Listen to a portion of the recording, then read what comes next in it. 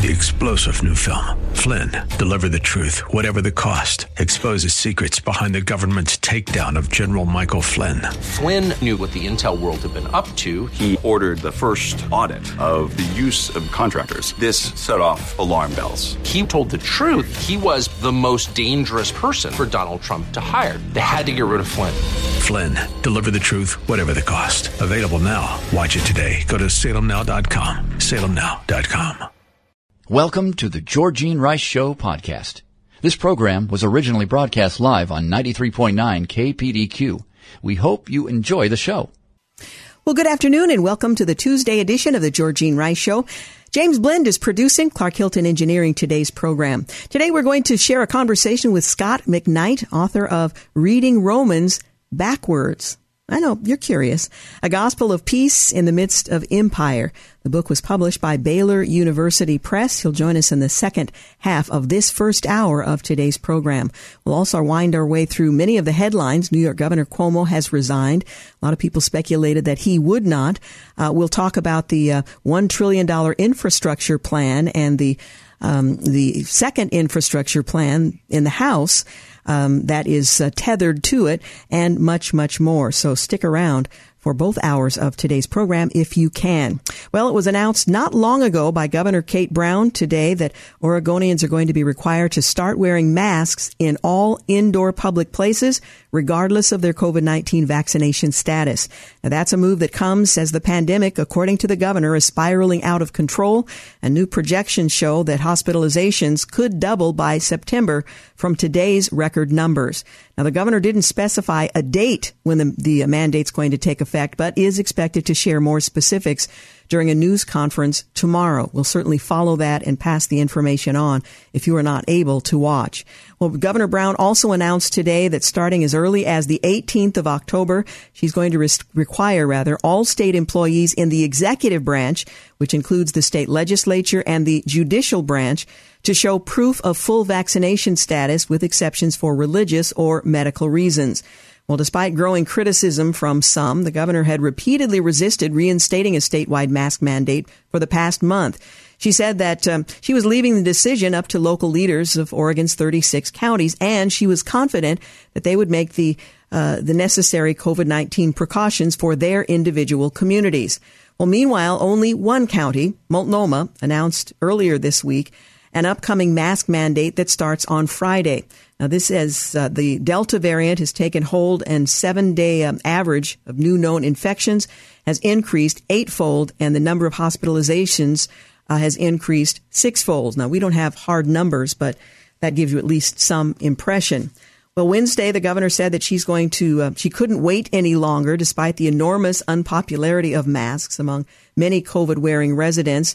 The governor said Oregon is facing a spike in COVID-19 hospitalizations consisting overwhelmingly of unvaccinated individuals that is quickly exceeding the darkest days of our winter surge. The governor said in a written statement, when our hospitals are full, there will be no room for additional patients needing care, whether for COVID-19, a heart attack, a stroke, car collision.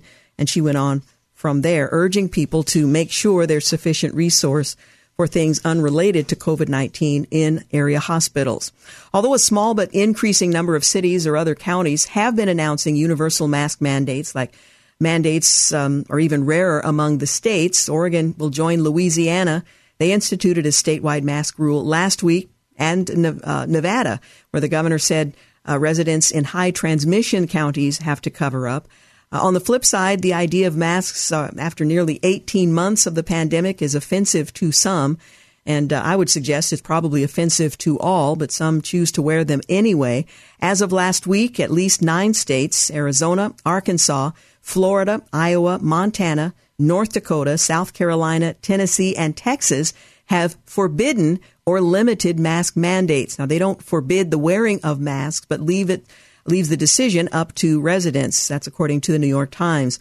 Arkansas's governor recently said that he regrets signing an anti-mask bill into law months ago because he wants school districts to have the option of requiring masks. Well, Governor Brown said that she hopes leaders of Oregon's legislature and judicial branches will require all of their employees to also get vaccinated. She said there are two key ways of saving lives in Oregon. Vaccination is the best way to protect yourself and your family against severe illness and hospitalization. And by wearing masks, all of us, vaccinated and unvaccinated, that can help ensure that a hospital bed staffed by health professionals is available for our loved ones in their time of need, whether that's COVID-19 related or some other emergency. So there you have it. The governor's press conference is expected tomorrow, in which he'll go into greater detail and let us know when this mandate will take effect. But if you happen to live in Multnomah County, you already know that when you are in public places indoors, you will be required to wear a mask. Well, Governor Brown also declared a state of emergency as people in Oregon prepare for a stretch of dangerously hot weather this week. Dangerously because here in the Pacific Northwest, we're not used to that. The declaration means additional resources are going to be available to help the state respond to the heat wave. An excessive heat warning is going to be in effect starting tomorrow afternoon through Saturday night. Now, parts of the Willamette Valley could see temperatures near 100 degrees on Wednesday. Thursday and Friday are expected to be the hottest days, with Portland forecasted to reach 104 and 102 degrees, respectively. Well, Oregon is facing yet another extreme heat wave, and it's critical that every level of government has the resources they need to help Oregonians to survive safe and healthy. That's what the governor's press release said. She went on to say, I encourage Oregonians to take proactive steps to keep themselves and their families safe, including drinking plenty of fluids, mostly water if you can, taking advantage of cooling centers, which will be open, and checking in on neighbors, friends, and loved ones. And that's an important point. If you have elderly neighbors or those who may not have fans or air conditioning, we lost some Oregonians last time around for that very reason. Well, the governor has also directed the Office of Emergency Management to activate the Emergency Coordination Center to help coordinate the state's response to the heat wave. Both Multnomah County Chair Deborah Kafoury and Portland Mayor Ted Wheeler, they've declared a state of emergency in Multnomah County and the city of Portland. Kafoury's declaration authorizes Multnomah County Emergency Management to coordinate the county's response and to prohibit price gouging. And the city's mayor, Wheeler, his declaration allows the director of the Bureau of Emergency Management to lead the city's response and designate community centers as cooling centers. Now, the governor's office is encouraging people without air conditioning in their homes to make a plan to find a cool space. And now's the time to check that out. Oregonians are also asked to check in on friends, family, and neighbors who may be vulnerable to the extreme heat. An historic heat wave, you might recall, in June, 116 degrees hit the Pacific Northwest. That was late June. It killed dozens of Oregonians and 54 people in Multnomah County alone. So it should be taken seriously. Well, one crisis after another, that's what Portland area groups are preparing for, with more 100-plus degree temperature days ahead, and the clients they serve are among the most vulnerable among us. It's extreme weather that taxes the people we're serving, says Scott Kerman. He serves at the Blanchet House in Old Town Portland. It's indeed something that is deadly. Well, the house helps people who are homeless. This week, the staff and dozens of volunteers plan to open the facility as a cooling shelter. However, he says possibly even more important is outreach on the streets for people who are not able to access cool places. I know that I have made sure I have water in my car, so if I see someone who's on the street just, hanging, I might stop and give them a few bottles of water to just help through the hot time. So keep that in mind as the temperatures are expected to rise over the next several days. You're listening to The Georgene Rice Show. Back in a moment. You're listening to the Georgene Rice Show podcast. It's aired on 93.9 KPDQ. We're back. You're listening to the Georgene Rice Show. Well, New York Governor Andrew Cuomo on Tuesday announced his resignation effective in 2 weeks. The sexual harassment probe following accusations brought by 11 women who worked for him was the mitigating circumstance. New York's tough means New York's loving, and I love New York and I love you, he said in his announcement. I would never want to be unhelpful in any way, and I think given the circumstances, the best way I can help now is if I step aside and let government get back to governing, and therefore that's what I'll do. was a much lengthier announcement, but that's at least the gist of it. Well, the governor started his press conference by saying he's deeply sorry for any behavior deemed inappropriate during his time in office, but denied the sexual harassment allegations contained in the state attorney general Letitia James investigation. The governor accused state investigators of bias, saying the report accusing him of harassing 11 women from 2013 to 2020 in violation of state and federal law is evidence of a lack of fairness in the justice system. When there is a bias or a lack of fairness in the justice system, he said, it is a concern for everyone. There's a difference between alleged improper conduct and concluding sexual harassment. Don't get me wrong. This is not to say that there are 11 women who I truly offended. There are, and I deeply, deeply apologize. Well, Cuomo admitted to making jokes and giving people hugs and kisses, women and men, he said. I've slipped and called people honey, sweetheart, and darling. I mean it to be endearing, but women found it dated and offensive, he went on to say. I take full responsibility for my actions. I have been too familiar with people. My sense of humor can be insensitive and off-putting. Well, of course, he understated rather dramatically some of the accusations that have been made against him. The question now is whether or not he will be impeached, and there's still some question in the legislature as to whether or not that will be the case, and what will happen with some of the pending cases against him, the nursing home debacle, for example. So the interesting thing next will be watching what happens in the legislature and whether or not the nursing home scandal and the fact that he moved his family to the front of the line when it came to COVID testing early on in this pandemic will be addressed. Well, detractors of the New York governor said that it was past time for his resignation after the governor announced that he will be stepping down from office in 2 weeks, the culmination of about a year of cascading scandals, most notably allegations of pervasive sexual harassment by the governor. Well, some critics also said the resignation should not be the end of accountability for Cuomo, who New York Attorney General Letitia James said broke state and federal laws with his behavior spanning years. The corrupt reign of King Cuomo is over at last, but the fight for justice and accountability is just beginning. That's a quote from Representative Claudia Tenney, a Republican from New York, in a statement shortly after his resignation. Investigations into Cuomo's abuse of power, corruption, and criminal misconduct must continue, she says. Cuomo should be immediately prosecuted, not just for sexual harassment and assault, but also for his deadly nursing home policies and subsequent cover-up. Tenney added, those who aided and abetted Cuomo over these many years must also answer for their crimes and corruption. Well, Albany County District Attorney spokesperson Cecilia Walsh said that the criminal probe into Cuomo remains open. We will not be making a comment about the resignation at this time, she said. Our inquiry into criminal conduct is in our jurisdiction remains open and pending. Lindsey Boland, who is one of the women who first accused Cuomo of harassment, expressed appreciation for James and her investigation. I am thankful for the Attorney General, the investigators, and all those who have pursued the truth despite intimidation and threats of retaliation. Most importantly, I am in awe of the strength of the other women who risked everything to come forward. My hope always has been that this will make it safer for other women to report their own harassment and abuse. I will continue to fight to make that happen. Well, in other news, the Senate on Tuesday passed a major $1 trillion infrastructure spending bill and a significant show of bipartisan force that marked a big step forward for President Biden's domestic agenda. Now, the House side may be a different story. The vote was 69-30 with 19 Republicans, including Senate Majority Leader Mitch McConnell, joining all Democrats to approve the major investment to the nation's roads, bridges, railways, and more. To mark the achievement, Vice President Kamala Harris came to the Capitol to preside over the Senate and announce the successful vote. Big news, folks. Biden tweeted immediately after the vote, the bipartisan infrastructure deal has officially passed the Senate. I hope Congress will send it to my desk as soon as possible so we can continue our work of building back better. End quote. Well, the final passage vote was a culmination of a months-long rocky effort between a group of bipartisan senators and the White House intent on showing the country that Republicans and Democrats can still work together to fix the nation's crumbling infrastructure.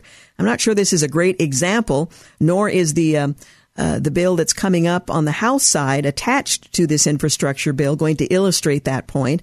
Ohio Republican Senator Bob Portman, one of the lead negotiators, celebrated the vote as an historic investment in infrastructure that will serve the American people for decades to come. What we're doing here today also demonstrates to the American people that we can get our act together on a bipartisan basis and get something done, Portman said.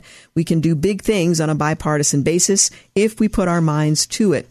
But the rare showing of bipartisanship was short-lived on Tuesday, as Senate Majority Leader Chuck Schumer, the Democrat from New York, quickly pivoted to advancing the massive $3.5 trillion budget bill. They're moving that through as a reconciliation bill that requires absolutely no support from Republicans. Minutes after the infrastructure bill's success, Schumer immediately called a procedural vote to begin debate on the Democrats' budget plan, which passed along party lines 50-49. Well, this partisan budget proposal will be the vehicle for Democrats to pass liberal priorities such as universal pre-kindergarten, expanded Medicare access, 2 free-year community college, years of community college, subsidized child care, legalizing undocumented immigrants, and green climate initiatives. The 2-track strategy is proceeding full steam ahead, Schumer said on Tuesday. Well, this second spending plan is spearheaded by Senator Bernie Sanders out of Vermont, the chairman of the Budget Committee. Republicans made clear on Tuesday that they'll make it politically painful for Democrats to pass this second bill, although they have the numbers to do so, which will not require any GOP support under a process called budget reconciliation. Democrats want to begin pushing through a reckless taxing and spending spree that was authorized by our self-described socialist colleague, Chairman Sanders. McConnell said on Tuesday, he said Republicans are going to force tough votes on a series of politically charged amendments. We're going to argue it outright here on the floor at some length. McConnell went on to say every single senator will be going on record over and over and over. Well, the final passage of the second $3.5 trillion budget blueprint in the Senate in the coming days is critical because House Speaker Nancy Pelosi said that she won't allow a standalone vote on the narrower $1 trillion bipartisan infrastructure deal unless it's paired with the bigger package that liberals have demanded. So as far as this being an evidence of bipartisanship and the ability of members of Congress, at least in the Senate, I should say, coming together for a bipartisan initiative, not quite so much. Well, $1 trillion here, $1 trillion there, and suddenly we're talking about real money. Well, that's a paraphrase of the famous misquote of Senator Everett Dirksen from the 1950s, but it's certainly relevant now. The U.S. national debt is fast approaching $29 trillion. Remember the heady Tea Party days of 2010 when the debt was a paltry $13 trillion. Those were, by comparison, pretty good times. We're going to revisit that a bit later. So stay with us. You're listening to The Georgene Rice Show. Up next, we're going to hear from Scott McKnight, author of Reading Romans Backwards, A Gospel of Peace in the Midst of Empire. You're listening to The Georgene Rice Show podcast. It's aired on 93.9 KPDQ.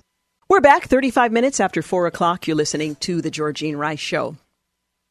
Acclaimed New Testament scholar, best-selling author, and popular blogger Dr. Scott McKnight proposes a new way to read the Apostle Paul's letter to the Romans, an epistle that he says has shaped Western Christianity more than any other book of the Bible. Christians have been missing the point of Romans. In reading the letter backwards, as he proposes, Paul's true intent comes into focus. Romans is about a way of life, and Dr. McKnight says in Reading Romans Backwards, a gospel of peace in the midst of empire. Reading Romans Backwards clarifies Paul's focus on real-life pastoral concerns and his message of reconciliation and living in fellowship as siblings for both the weak and the strong.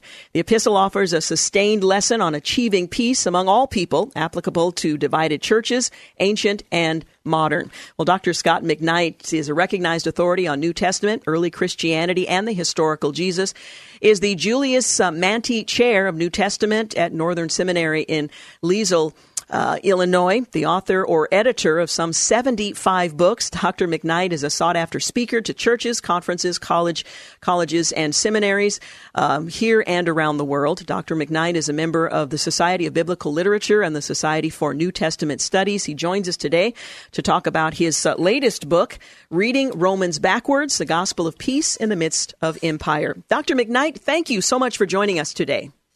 Georgene, it's an honor to be with you again. Thank you. As I was describing the book to our listeners in promoting our conversation today, I wanted to emphasize that you don't need to have special powers. You don't need to walk backwards while reading, but that the title of the book says precisely what you intend, that reading the book of Romans backwards from the end to the beginning reveals something about Paul's heart that we might not otherwise pick up. Now, he wrote it from start to finish. How did you discover that looking at what he says in the end and working oneself forward reveals perhaps elements of Paul's intent that we might otherwise miss? Well, Georgene, one of the principles of good communication is to understand our audience as well as possible. So before we go to speak in places, before we write to places, we try to figure out what's going on there. When we interview someone, they try to study us and figure us out so when they come, they can impress us. Well, Romans 12 through 16 describes what Paul wants the the house churches in Rome to do. He describes what these people are like. He describes their problems. He describes the people who were there. We know more about the house churches in Rome than any other set of house churches or any city to which Paul wrote. So Romans is a hard letter, Georgene. Everybody admits that. People get lost in Romans 1 through 4. They are exhausted by the time they get to Romans 9. They read 1 through 8. I had a pastor tell me the other day his goal was to preach through Romans. He didn't think he'd ever make it to chapter 8. When he finished, he says, I'm done. I don't know if I'll ever be able to get back to Romans. He said it exhausted me. And so I admit that. Romans 1 through 8 is hard. But let me make this suggestion. There are 4 sections in Romans. 1 through 4, 5 through 8, 9 through 11, which is a long section of a narrative about Israel and its relationship to Gentiles and God's surprising grace. And then chapters 12 through 16 is what we often call the practical aspect of a Pauline letter.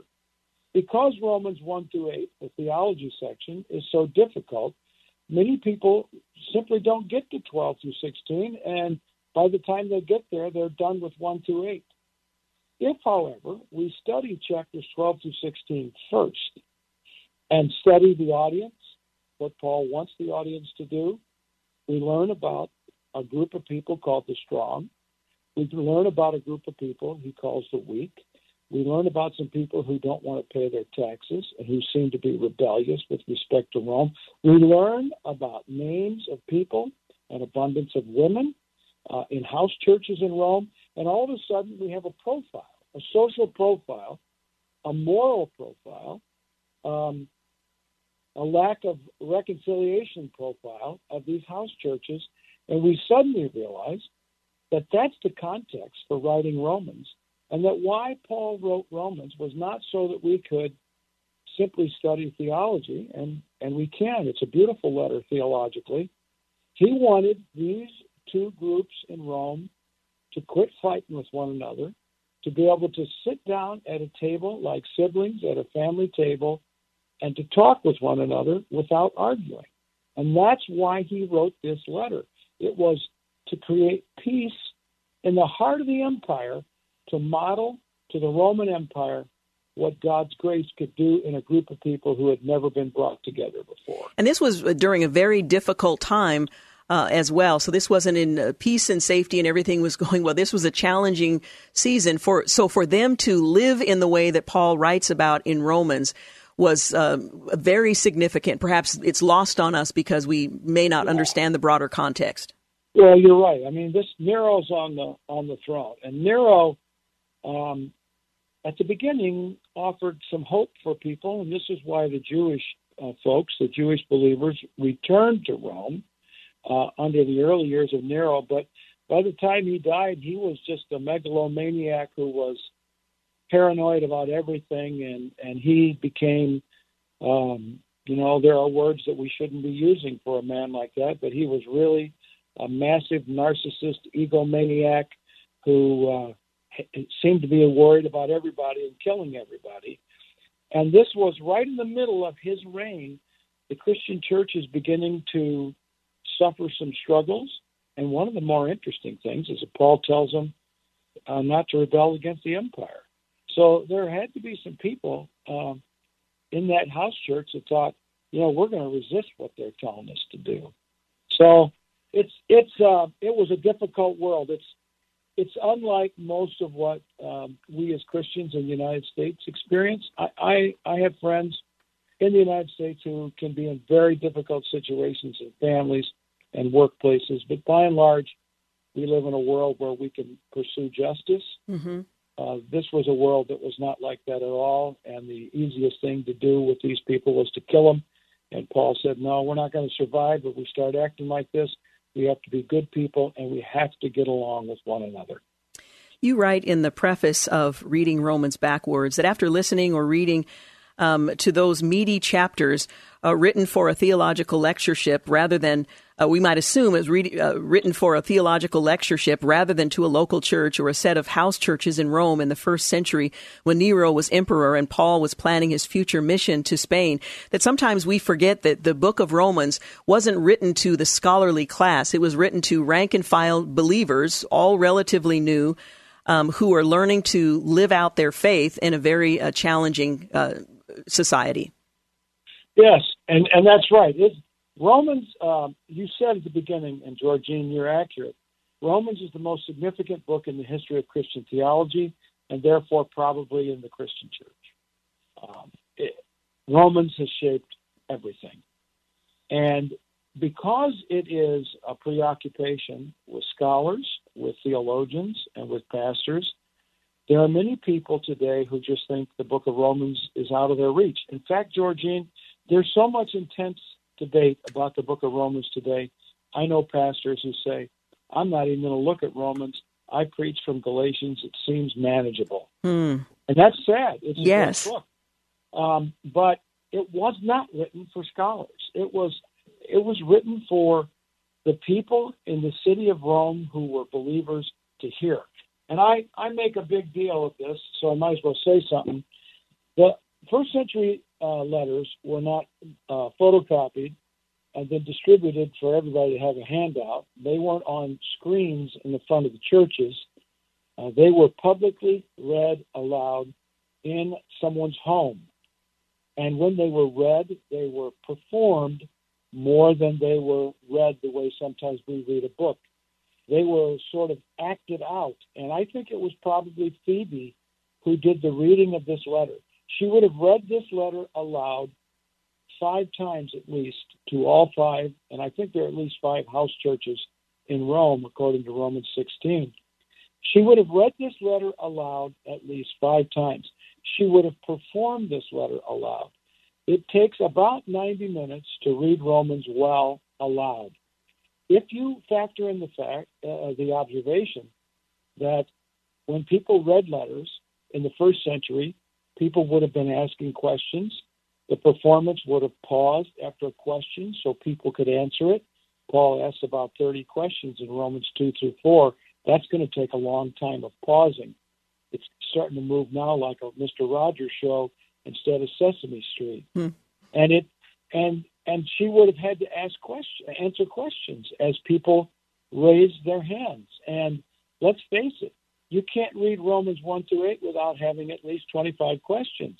Romans 9 through 11 will generate that many at least. And by the time you get to chapter 12, you've got people in the audience confused and irritated and maybe even angry with one another because Paul seems both to be an equal opportunity critic, going after both the strong and the weak. So this letter was read aloud, and I'm guessing it took at least 3-4 hours to read the letter aloud one time. And she did that probably 5 times. Who knows, maybe over a couple weeks. This was an intense experience for people to hear from the Apostle Paul, and he was pushing both sides to knock off their claims of privilege and to start acting like siblings at the table. We're going to continue our conversation in just a moment, but I do need to take a quick break. Again, we're talking with Dr. Scot McKnight, author of Reading Romans Backwards, many other books as well, A Gospel of Peace in the Midst of Empire. You're listening to The Georgine Rice Show. Back in a moment. You're listening to The Georgine Rice Show podcast. It's aired on 93.9 KPDQ. Conversation with Dr. Scot McKnight, his book, Reading Romans Backwards, a Gospel of Peace in the Midst of Empire. Romans is about privilege and power.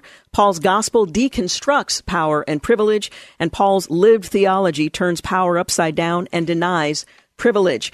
Let's talk about the notion of the weak and the strong. Who are the weak and the strong that Paul refers to in Romans and that applies to us in our various roles?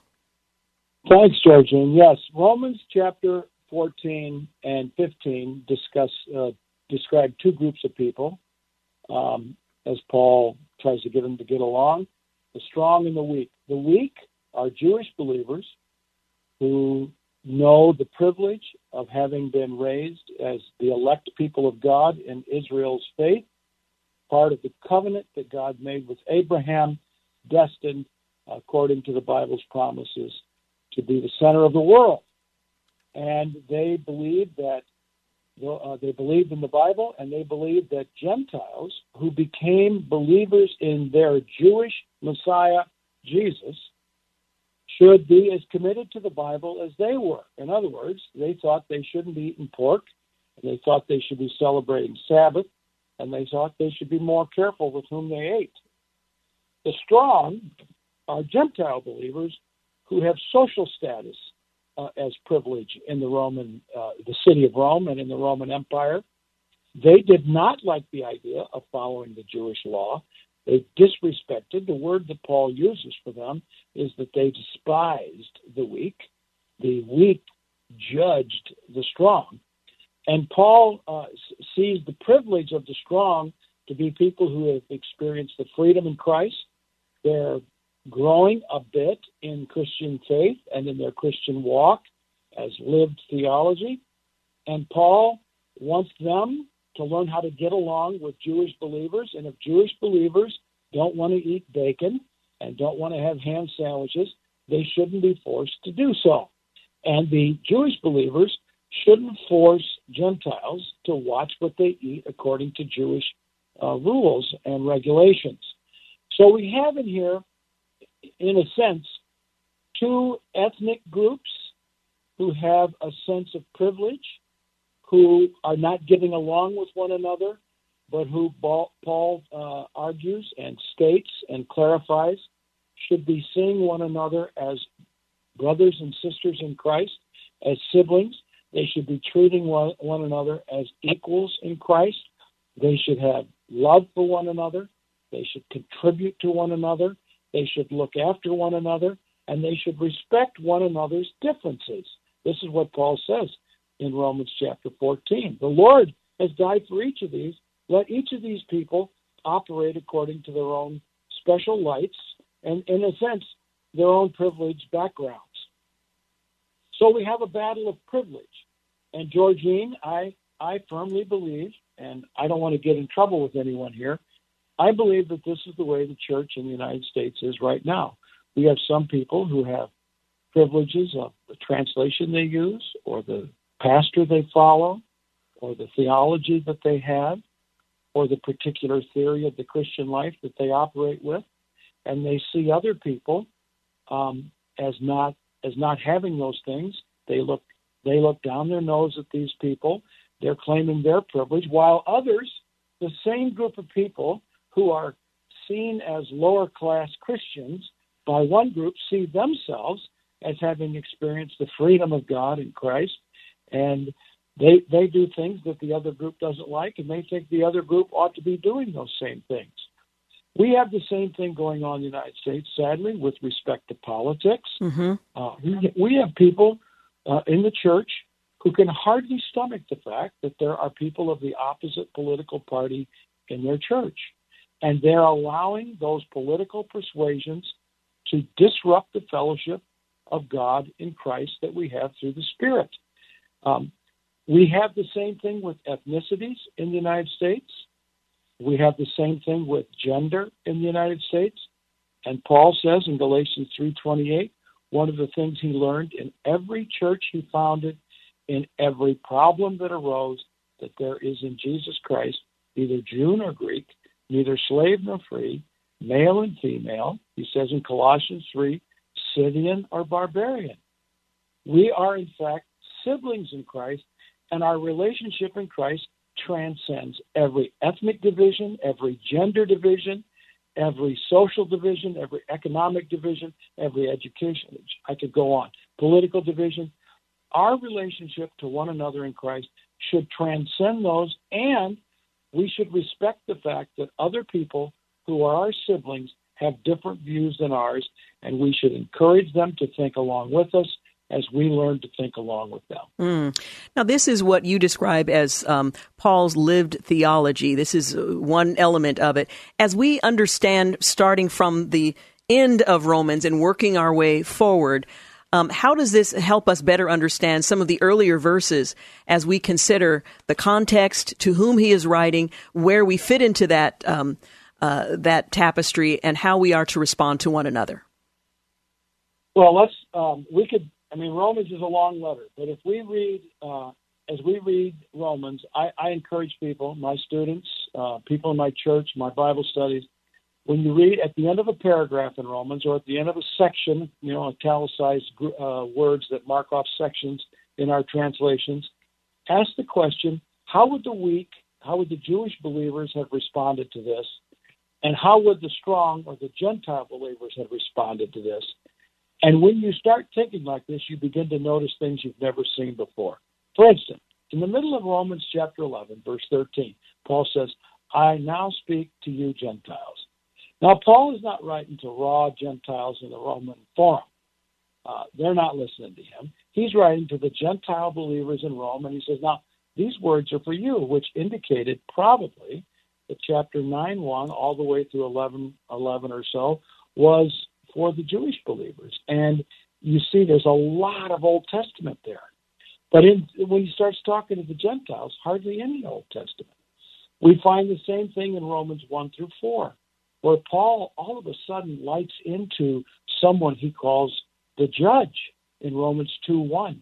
And it's very strong language as he criticizes them for the way they are understanding Gentile pagan idolaters, is that they sit in judgment on them. And Paul says, wait a minute, we're all sinners, and we all need the grace of God. We all become siblings because of the work of God in Christ. The grace of God through the cross and resurrection has made us siblings. So Paul wants us to be seeing, and this is what, Georgine, someone asked me this question today. Well, why didn't Paul start with chapters 12 to 16? And I said, look, the audiences to whom he wrote this letter were living in chapters 14 and 15. They were arguing with one another. And they get this letter, and I think the strong are going, yeah, I like how you're talking here. And the weak are saying, I don't like you picking on us like this. And then all of a sudden the weak are saying, now finally, yes, do Jews have an advantage? Much in every way, Paul says. The strong are saying, I don't like that idea. And the weak are saying, I like that. There is a dialogue going on throughout this entire letter. And I would encourage churches and small groups almost to have some role playing as they have to become familiar with what Paul says in Romans 14 to 15, to read the letter and say, how would you as a weak believer respond to this passage? And all of a sudden we realize Paul's talking to some live bodies with some live issues, and he's trying to get them to get along the way you and I in our churches need to learn to get along. Yeah, live bodies with live issues in the 21st century. There is so much more we could talk about, Dr. McKnight, but our time is up. I thank you for taking the time to be with us today, and I would certainly recommend our listeners pick up a copy of Reading Romans Backwards, A Gospel of Peace in the Midst of Empire. Thank you once again, and have a wonderful evening. Georgine, great to hear you again and to be with you. Thank you for inviting me. You're welcome. Until next time, bye-bye. You're listening to the Georgine Rice Show podcast. It's aired on 93.9 KPDQ. Welcome to the second hour of the Georgine Rice Show. Glad to have you with us. Well, before the break, in the earlier part of the program, I was talking about the radical spending agenda that is afoot. $1 trillion here, $1 trillion there, and suddenly we're talking about real money. Well, the U.S. national debt is fast approaching $29 trillion. Now, you might remember the Tea Party days of 2010 when the debt was a paltry $13 trillion. Those were, by comparison, well, pretty good days.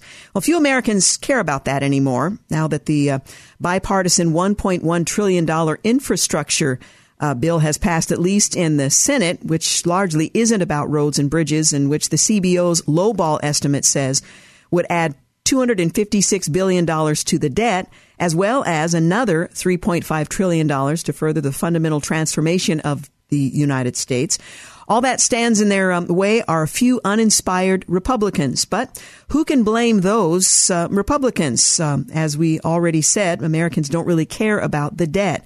They might raise an eyebrow at the price tag, but then conclude, oh, well, I just want my entitlement. Well, that's where we stand at this point, and we're following that drama as it's playing out in Washington.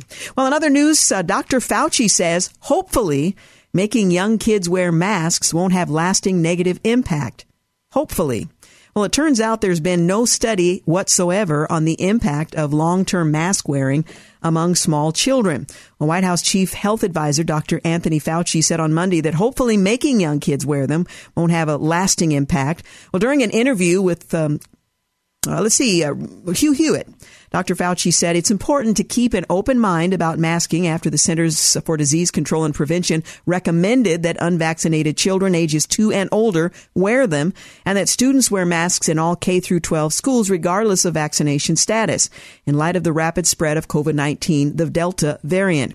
It's not comfortable, obviously, for children to wear masks, particularly the younger children, he said. But you know, what we're starting to see, Hugh, and I think it's going to unfold even more as the weeks go by, that this virus not only is so extraordinarily transmissible, but we're starting to see pediatric hospitals get more and more younger people and kids, not only numerically, but what seems to be more severe disease. Now we're tracking that. Now, he says, the CDC is tracking that really very carefully, so it's going to be a balance that we would feel very badly if we all of a sudden said, okay, kids, don't wear masks. Then, this is all one sentence, by the way, and I'm quoting. Then you find out retrospectively that this virus, in a very, very strange and unusual way, is really hitting kids really hard, he continued. But hopefully this will be a temporary thing, temporary enough that it doesn't have any lasting negative impact on them. Well, Hugh Hewitt in the conversation pushed back just a bit. He cited an editorial on Sunday by the Wall Street Journal titled "The Case Against Masks for Children," which argues that long-term masking can cause physical and developmental issues in children and that there's little evidence to back up a mandate. Facial expressions are integral to human connection, particularly for younger children who are only learning how to signal fear, confusion, and happiness, Hewitt said, again quoting the Wall Street Journal article. Covering a child's face mutes these nonverbal forms of communication, can result in robotic and emotionless interaction. So, doctor, what did you base it on and why? Well, Fauci responded by claiming the data cited in the editorial dates back to the Alpha variant, not necessarily all the most recent data on Delta, which sort of misses the point on the subject. Meanwhile, a local school board member in Oklahoma said on Monday that she's worried that small children might murder each other. That's the word she chose, murder each other, by spreading the coronavirus without wearing masks. Now, murder is a particular word. It doesn't just mean that someone's death results from your close proximity. Murder is an intentional thing or an inadvertent thing generally applied to adults. It's just not okay for kids to commit murder by coming to school without a mask. That's a quote from Norman Public School Board member Linda Sexton. And when it comes down to it, it's possible they will cause a death of another child because they come to school without a mask. That's not okay. Well, their comments occurred in a video posted by the school board. Sexton called on her district and others to stand up against the governor, who is reportedly refusing to allow mask mandates for school children. In May, he passed a law prohibiting school districts from imposing mandates unless the governor has at least declared a state of emergency that is in effect for their area. I would like to try to find a way to stand up as a district, she went on to say, and get our supporting superintendents to stand up with us and protect our little kids. It's insane to send 5, 6, 7, 8, and up all the way through 11-year-olds that don't have a choice about the vaccine. Well, she didn't immediately respond to questions about her choice of the word murder, suggesting that kids will be murdering one another, which raises, I suppose, the question, should they be held accountable for the murder of their classmates if they fail to wear a mask. Things getting a little dramatic. In other developments, Tucker Carlson echoed the claim that you can be sophisticated or you can be a super spreader. There's apparently a distinction in that if you happen to be sophisticated, someone like the former president, it doesn't matter if your event could be a super spreader event. If you're less sophisticated and you're at a motorcycle rally, then in fact, you're an idiot and you're probably going to get COVID. Apparently, the virus can tell the difference, which is fascinating. I haven't read any studies on that yet, but that seems to be what we're hearing from the media. Well, a Chicago police officer's suspected killer has been charged with first-degree murder. The Chicago man and his brother have been charged in a weekend shooting that left one police officer dead and another seriously wounded, the Chicago Police Department confirmed. Emont Morgan, 21, is charged with first-degree murder on Saturday's fatal shooting of 29-year-old Officer Ella French, as well as attempted murder and other charges. His brother, 22-year-old Eric Morgan, faces charges of aggravated unlawful use of a weapon by a felon, and obstruction of justice. Officers had stopped a vehicle Saturday with two men and a woman inside just after 9 p.m. when a male passenger opened fire, police said on Sunday. Officers reportedly returned fire, striking the passenger who appeared to fire at them. Well, earlier in the day, federal prosecutors charged a 29-year-old Indiana man, Jamal Danzy, with purchasing and then illegally supplying the semi-automatic handgun used in that shooting. In other developments, a cop sent a powerful message to Democrat Mayor Lori Lightfoot after the officer's murder. They turned their back on her after asking her not to appear at the hospital where the other officer is recovering. Chicago police identify the hero officer killed during a traffic stop, emphasizing, "We will never forget." And the brother of the slain Chicago police officer spoke out after the deadly shooting, saying God took the wrong kid, referring to his sister. Well, Florida's health department says the CDC's COVID count for the state is wrong. They anticipate a correction. We'll see how that goes. The Florida Department of Health took on to Twitter on Monday to ask the Centers for Disease Control and Prevention to update its COVID-19 case tracker for the state because it incorrectly combined multiple days into one, which made the Sunday daily case count explode to the state's worst ever. Well, the department said it follows the CDC's guidelines for reporting cases. They reported 28,317 new cases on Sunday, which was reported would mark the most confirmed infections in one day in the state since the beginning of the pandemic. Wrong again. The number of cases was significantly lower. The health department said there were 15,000 cases on Sunday and a three-day average of 18,000. The CDC did not immediately respond to an after-hours email asking for clarification. You're listening to The Georgene Rice Show. You're listening to the Georgene Rice Show podcast. It's aired on 93.9 KPDQ. We're back. You're listening to The Georgene Rice Show. I'd like to invite you to join Jim Daly of Focus on the Family and Amy Ford from Embrace Grace every Friday night, now through the end of August, for a series of inspiring conversations to encourage you to live as a pro-life parent, friend, and everyday hero. Together, they're going to gather around a table each week with friends to discuss 6 unique topics surrounding life. Every episode will include guests from all walks of life: doctors, college students, disabled persons, and pro-life leaders. You can find out more at focusonthefamily.com/life. That's through the month of August. Well, companies across the country are raising wages at one of the fastest paces in decades, but workers may not be reaping the benefits of those gains amid the recent burst of inflation. Average hourly earnings climbed in July for the third consecutive month, rising 4% from the year-ago period and 0.4% over the month, according to the Labor Department's monthly payroll report. And that follows similar gains in April, May, and June. Well, low-wage workers appear to be the biggest beneficiaries of the pay increase, with industries such as leisure, hospitality, and retail, which employ roughly 30 million people combined, reporting some of the strongest gains. Well, the increase is in part due to an unusual paradigm in the labor market. Businesses are desperate to hire workers and take advantage of the surge in consumer spending as Americans, flush with cash, venture out to eat at restaurants, shop, and travel. Even though there are a record number of job openings, there are still 5.7 million out-of-work Americans. But some of those gains are being erased by the rapidly rising price of consumer goods and services. Have you gone to the grocery store lately? Well, real wages, which measure the income after accounting for inflation, dropped by nearly 2% on average in June compared to 2020.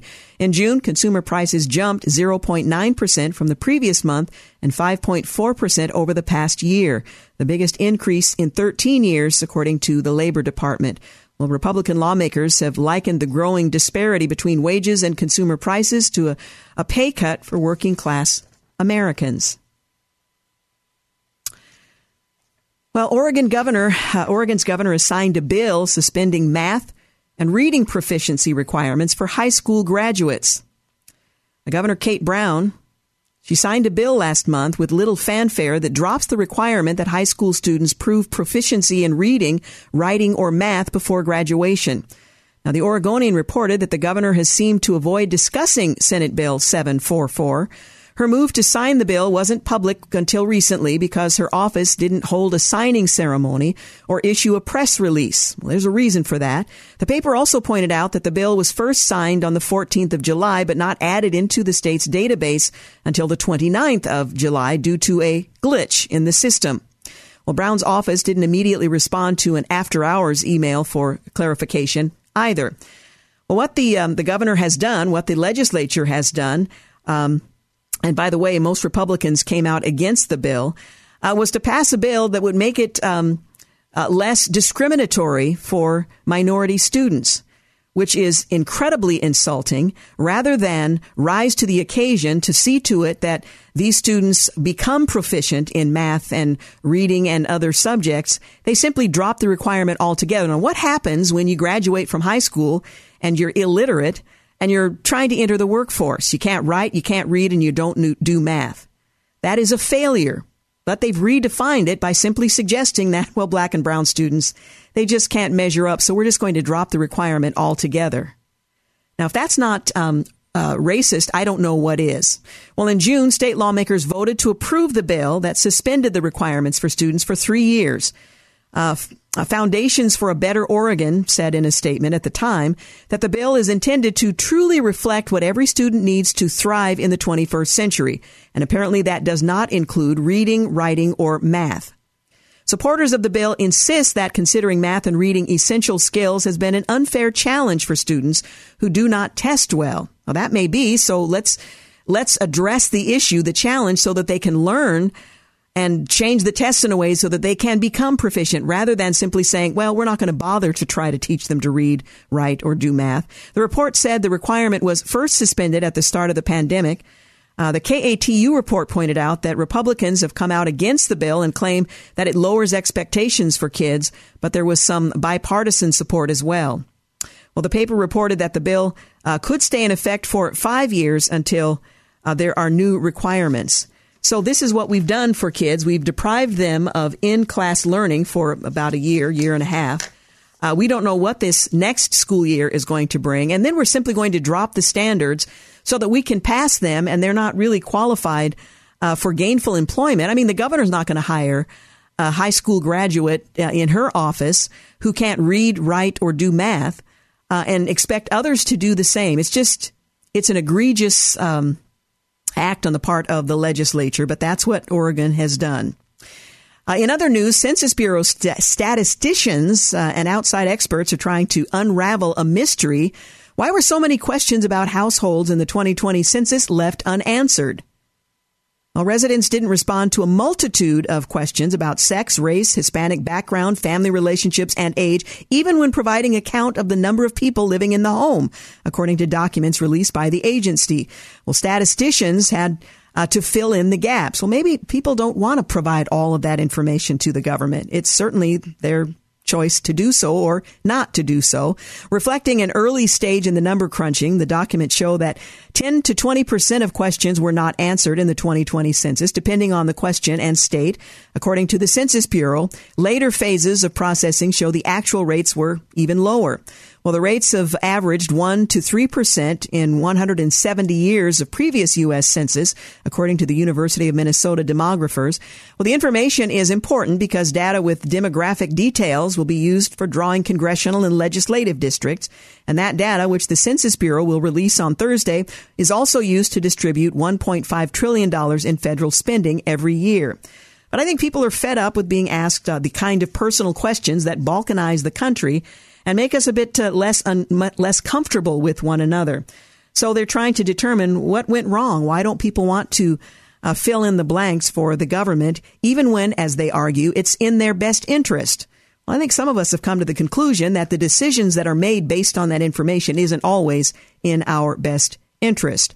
I'll be interested to see what they come up with by way of explanation that I can almost guarantee won't include that. Well, according to a new survey, Fox News is the only major cable news network that has seen an increase in trust among viewers since February. That's according to a new survey. Researcher Brand Keys found that over the past 6 months, 8 of the 9 TV news brands it regularly examines showed lowered trust levels. Fox, however, saw its trust among viewers grow to 89%, the survey reported, an increase of 3 percentage points since the last poll taken in February. MSNBC had its trust level among its viewers dip from 93% to 90%, and CNN fell to 87% from 92% in February. Trust is defined by a number of factors when it comes to TV news, Brand Keys said. The chief among them is a fair presentation of important content with accuracy, clarity, and timeliness, next contributing to viewer trust and evaluations. Well, the poll was conducted by asking some 4,000 people to rate the TV news brands they watch regularly more than 3 times a week. It reported a 95% confidence level in general. We believe as people return to a semblance of pre-COVID normalcy, viewers have quite literally tuned out the news. Fox consistently ranks as the highest rated cable news network. Over the past several weeks, as the network's news divisions has covered the latest events related to the pandemic, top hosts at the networks have increasingly encouraged viewers to seek and receive a coronavirus vaccine. A poll published last week found vaccine hesitancy among Fox News viewers had dipped by double digits since March. Now, interestingly, there's a fallacy going on that Fox News Republicans are the holdouts. But the latest research indicates that African Americans who are not Fox News viewers and not Republican are the largest numbers of hesitant vaccine acceptance. We're going to take a break. We'll be back. You're listening to the Georgene Rice Show podcast. It's aired on 93.9 KPDQ. We're back. You're listening to the Georgene Rice Show. Well, a judge has granted a mother full custody of her 8-year-old son, and that's not much of a headline, but she wants to transition him to a girl against the wishes of his father.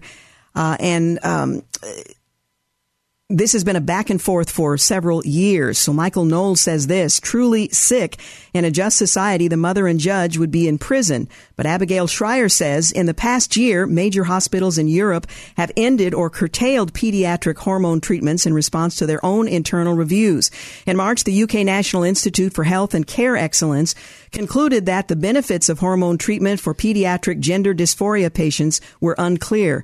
The Karolinska Hospital in Sweden, which is affiliated with the institute that awards the Nobel Prize in Medicine, in May decided to end its use of puberty blockers and cross-sex hormones for treatment of gender dysphoria for all patients under 18, except in controlled research settings. Finland's National Gender Program issued new guidelines after noticing that many of the kids it treated with hormone therapy failed to show improvement in mental health. Clinicians across the West are acknowledging that the evidentiary basis supporting medical transition for kids is shaky and that hormone treatments on adolescents don't produce significant mental health benefits. Yet there's no home for that message inside the United States or in the U.S. medical societies, as endocrinologist and SEGM co-founder Will Malone points out. You can read more in the Wall Street Journal.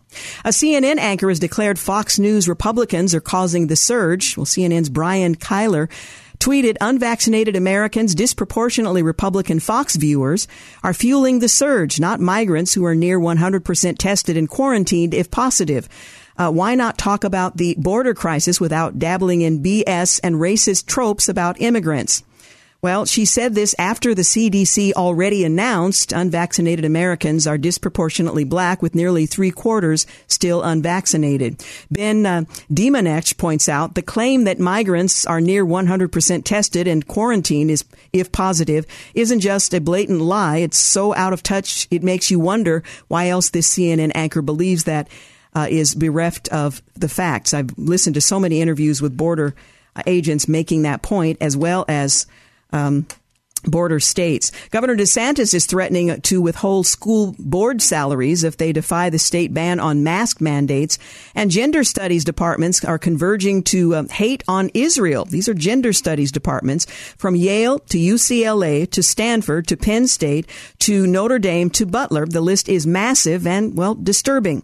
Christina Summers points out sane professors at USC have cried foul. Professors at other schools should do the same. Jen Psaki says that being called nice is now considered sexist. Well, Vogue did a profile on the White House press secretary, Jen Psaki, where she claims to be a victim of sexism since she started with the Biden administration. From the Federalist, it's like nails on a chalkboard, she told the magazine, and it still happens. I was introduced to a foreign delegation in the hallway the other day as this is Jen. You may have seen her do the briefings. She is really a nice person. I'm like, really? You can't think of a better description. Well, from The Independent, it's also this desire to put people in a box. Yes, sometimes I'm friendly and joyful, and sometimes I'm tough, and sometimes I'm straightforward. Well, according to a new survey, well, I've already kind of gone over that. I'm not going to do it again. A school tells a Catholic family to remove their child from the school the child was to attend, kindergarten, to avoid learning the LGBTQ agenda. An Atlanta public elementary school principal told a Catholic couple that their child would need to leave the district to avoid learning about LGBTQ plus issues at the age of 5. The parents were startled by several of the books, many of which referenced sexual orientation, transgenderism, and progressive ideology. Well, the White House has partnered with a creepy devil horn-wearing social media influencer. Town Hall points out, and you can read it there, townhall.com. The White House has recruited Village Marketing to find and enlist young influencers on Instagram, TikTok, YouTube, and Twitch to push their audiences to get vaccinated. One of the influencers partnering with the Biden administration, Skinner, posted a video on Monday in which he sports long acrylic nails and a skirt while skipping around the White House complex in character as Cooper, the Gen Z White House intern. Okay, maybe someone will get vaccinated. The absolutely disturbing video can be found on Twitter. This can't be real, but is. Honestly, what on earth is this? It's not funny, says Dan Crenshaw. If you're going to be an embarrassment, at least be funny. Megan Fox says this is exactly how I picture the administration tackling this issue. Under government and politics, Mitch McConnell says the GOP won't help the Democrats finance their socialist shopping list in the debt ceiling standoff. And double standards, Rashida Tlaib is seen dancing at an indoor wedding without a mask after slamming Rand Paul for throwing a tantrum at his state is being swallowed whole by the virus. Well, around the nation, Chicago police officers turned their backs on Mayor Lightfoot after 2 officers were shot, 1 fatally. And how scared is Gavin Newsom of Larry Elder? The governor is cleaning trash off the streets for photo ops ahead of the narrowing recall election. I'm not sure I see the connection, but he might be looking for support. What could possibly go wrong? Oregon Governor Brown has signed a bill suspending math and reading proficiency requirements for high school students who hope, presumably, to be employed one day. Identity politics didn't go over well in the census. Experts are puzzled by the high rate of unanswered questions. And job openings jumped to a record high of 10.1 million. The Tokyo Olympics ratings spiraled by 42% spelling trouble for traditional TV. You can read more about that at Axios. Well, on this day in history, 1921, Franklin Roosevelt is stricken with polio at his summer home on the Canadian island of Campobello. 1988, President Ronald Reagan signs a measure providing $20,000 payments to still living Japanese Americans who were interned by their government during World War II. 1993, Ruth Bader Ginsburg is sworn in as the second female justice on the U.S. Supreme Court. On this day in history, 1995, Timothy McVeigh and Terry Nichols are charged with 11 counts in the Oklahoma City bombing. 1995, on this day in history, Norma McCorvey, Jane Roe of the 1973 Supreme Court decision legalizing abortion, announces she has joined the anti-abortion or pro-life group Operation Rescue. 2008, at the Beijing Olympics, Michael Phelps begins his long march toward 8 gold medals by winning the 400-meter individual medley in 4 minutes, 3.84 seconds, smashing his own world record. And finally, on this day in history, 2014, Rory McIlroy wins his second straight major championship and fourth of his young career, rallying on the back 9 in the PGA Championship in Louisville, Kentucky. Well, our time is short, and I'm not really sure what I should start at this point. We need to take a break in just a moment. Let me see if there's something I can start and finish. It does not appear to be. Well, I got 2 minutes. All right. Well, currently 2 million illegal aliens are scheduled to cross the southern border in the next year with illegal impunity, but without vaccinations or COVID-19 tests or lectures from Washington. That is a quote from Victor Davis Hanson. In 1966, Columbia University sociologist Richard Andrew Cloward and Francis Fox Piven formulated the Cloward-Piven strategy. It was a plan designed to overload the welfare state bureaucracy with demands that were impossible to meet, thereby precipitating crisis and the ultimate collapse of our society and its capitalist system. Well, nothing epitomizes this effort but better than a Biden administration that's willfully and effectively eliminating the state's southwestern border. Now, one might wonder, why on earth would you allow that to happen? What's the benefit to the nation as a whole? Well, as Hansen notes, 2 million illegal aliens, many of whom are infected with COVID-19 or not, we don't really know, are pouring across the border. For perspective, there are only 4 cities in the entire nation with populations in excess of 2 million. New York, Chicago, Los Angeles, and Houston. In 2008, former President Barack Obama expressed his intentions to fundamentally transform the United States of America. In May of 2020, Joe Biden also promised to fundamentally transform the country, using the pandemic as his vehicle to do so. The willfully orchestrated chaos at the border is that transformation on steroids. Yet it gets even more reprehensible. Despite their so-called commitment to transparency, the administration continues to hide how they are dealing with the record numbers of crossers of our border. The ImmigrationReform.com website reveals the Department of Homeland Security has begun flying unaccompanied alien minors and family units to cities across the U.S. under the cover of night. And Laughlin Air Force Base in Del Rio, Texas, is being used as a distribution hub for this insult to the American taxpayer. Tucker Carlson obtained email from a whistleblower revealing instructions from Base Commander Lieutenant Colonel Matthew Burrows not to divulge the Air Force's collaboration. Now, we've run out of time in this segment, but we'll revisit the subject, what's happening and why. Again, you're listening to The Georgene Rice Show. You're listening to the Georgene Rice Show podcast. It's aired on 93.9 KPDQ. Hey, welcome back. You're listening to the final segment of the Georgene Rice Show. I opened the program with the government's announcement today that Oregonians will be required to start wearing masks in all indoor public spaces, regardless of their COVID-19 vaccination status. That's a move that comes as the pandemic, according to the governor, spirals out of control, and new projections show that COVID-19 hospitalizations could double by September from today's record numbers. The governor didn't specify a date for when the mandate will take effect, but is expected to share more specifics during a news conference tomorrow. Now, as you might recall, Multnomah County made the decision that on Friday, masks will be required in public places indoors. My guess is the governor will do the same. Well, Governor Brown also announced today that starting as early as the 18th of October, she's going to require all state employees in the executive branch, which includes state legislators, legislators, guarantors, and the judicial branch to show proof of full vaccination status, with exceptions for religious or medical reasons. And despite growing criticism from some, the governor had repeatedly resisted reinstating a statewide mask mandate for the past month, saying that she was leaving the decision up to the local leaders of Oregon's 36 counties, and she was confident that they would make the right and necessary COVID-19 precaution decisions for their individual communities. Well, that has been the case, but apparently that has not been sufficient, according to the governor. Meanwhile, only one county, Multnomah, announced an upcoming mask mandate that, as I mentioned, starts on Friday. This is the Delta variant that's taken hold, and 7-day average of new known infections has increased 8-fold, and the number of hospitalizations has increased 6-fold. Now, actual numbers, 8-fold, 6-fold, that gives an impression, but that's not actual numbers. I don't have them in front of me, however. Well, Wednesday, the governor said that she could wait no longer, despite the enormous unpopularity of masks among many COVID-wearing residents. The governor said Oregon is facing a spike in COVID-19 hospitalizations, consisting overwhelmingly of unvaccinated individuals, that is quickly exceeding the darkest days of our winter surge.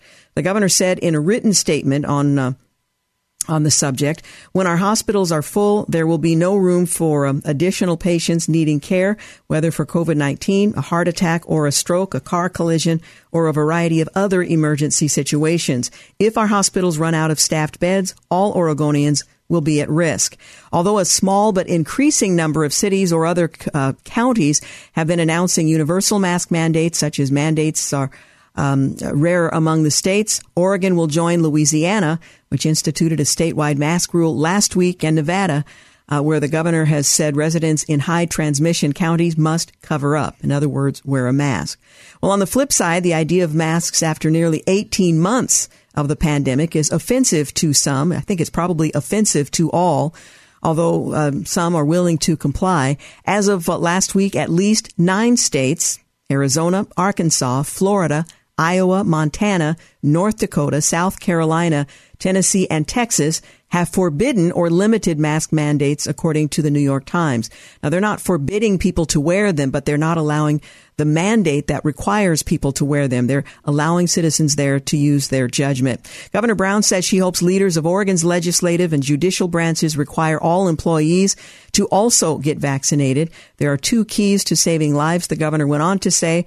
Vaccination is the best way to protect yourself and your family against severe illness, hospitalization, and death. And by wearing masks, all of us, vaccinated and unvaccinated, can help ensure that a hospital bed staffed by health professionals is available for our loved ones in their time of need.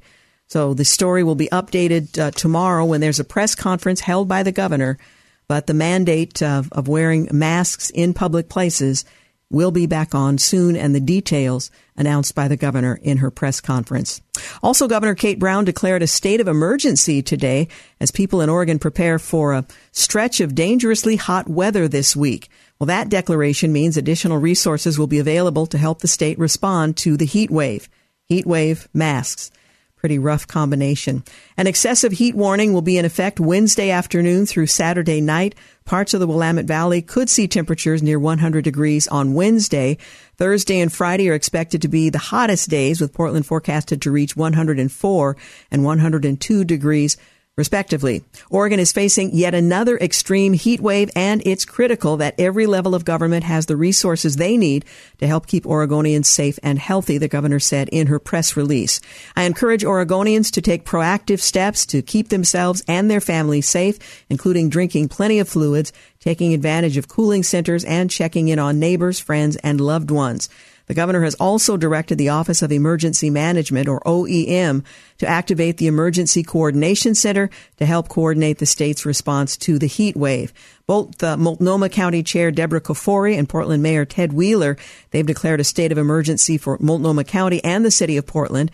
Kafoury's declaration authorizes Multnomah County Emergency Management to coordinate the county's resources and to prohibit price gouging. The mayor's declaration allows the director of the Bureau of Emergency Management to lead the city's response and designate community centers as cooling centers. So keep that in mind. If you see someone who is struggling, particularly on the streets, you might refer them to one of those cooling centers. And for elderly neighbors and those you're not sure have sufficient fans and cooling mechanisms, check in on them and make sure they are well provided for. The governor's office is encouraging people without air conditioning in their homes to make a plan to find a cool space. Oregonians are also asked to check on their friends, their family, their neighbors who may be vulnerable to extreme heat. Now, the historic heat wave we experienced earlier this summer was a peak of 116 degrees. It hit the Pacific Northwest in late June, and it killed dozens of Oregonians. We're not looking at temperatures that high, but at least 54 people died due to the heat in Multnomah County alone. So the governor and others, the city and the county, are trying to prevent that from happening again. Well, as the Pacific Northwest braces for another round of 100-plus degree weather this week, some Portland area organizations said that they are better prepared to save lives this time around. It's extreme weather that taxes the people we're serving, says Scott Kerman. He's an executive director at the Blanchet House in Old Town Portland. It's indeed something that is deadly. So some of these services in our community are also better prepared for the hot weather that's coming. So make note of that if you find someone in distress or in need. Well, we are out of time. I do want to acknowledge James Blend as our producer, Clark Hilton as today's engineer, and I'd like to thank you for making the Georgene Rice Show part of your day. Have a great night and stay cool. Thanks for listening to the Georgene Rice Show podcast. If you'd like to download a podcast of the show or would like more information on today's guests, please visit the show at kpdq.com or on Facebook. Follow the show on Twitter at GRice Show and like us on Facebook. And join us live every weekday at 4 for more critical thinking for critical times on 93.9 KPDQ.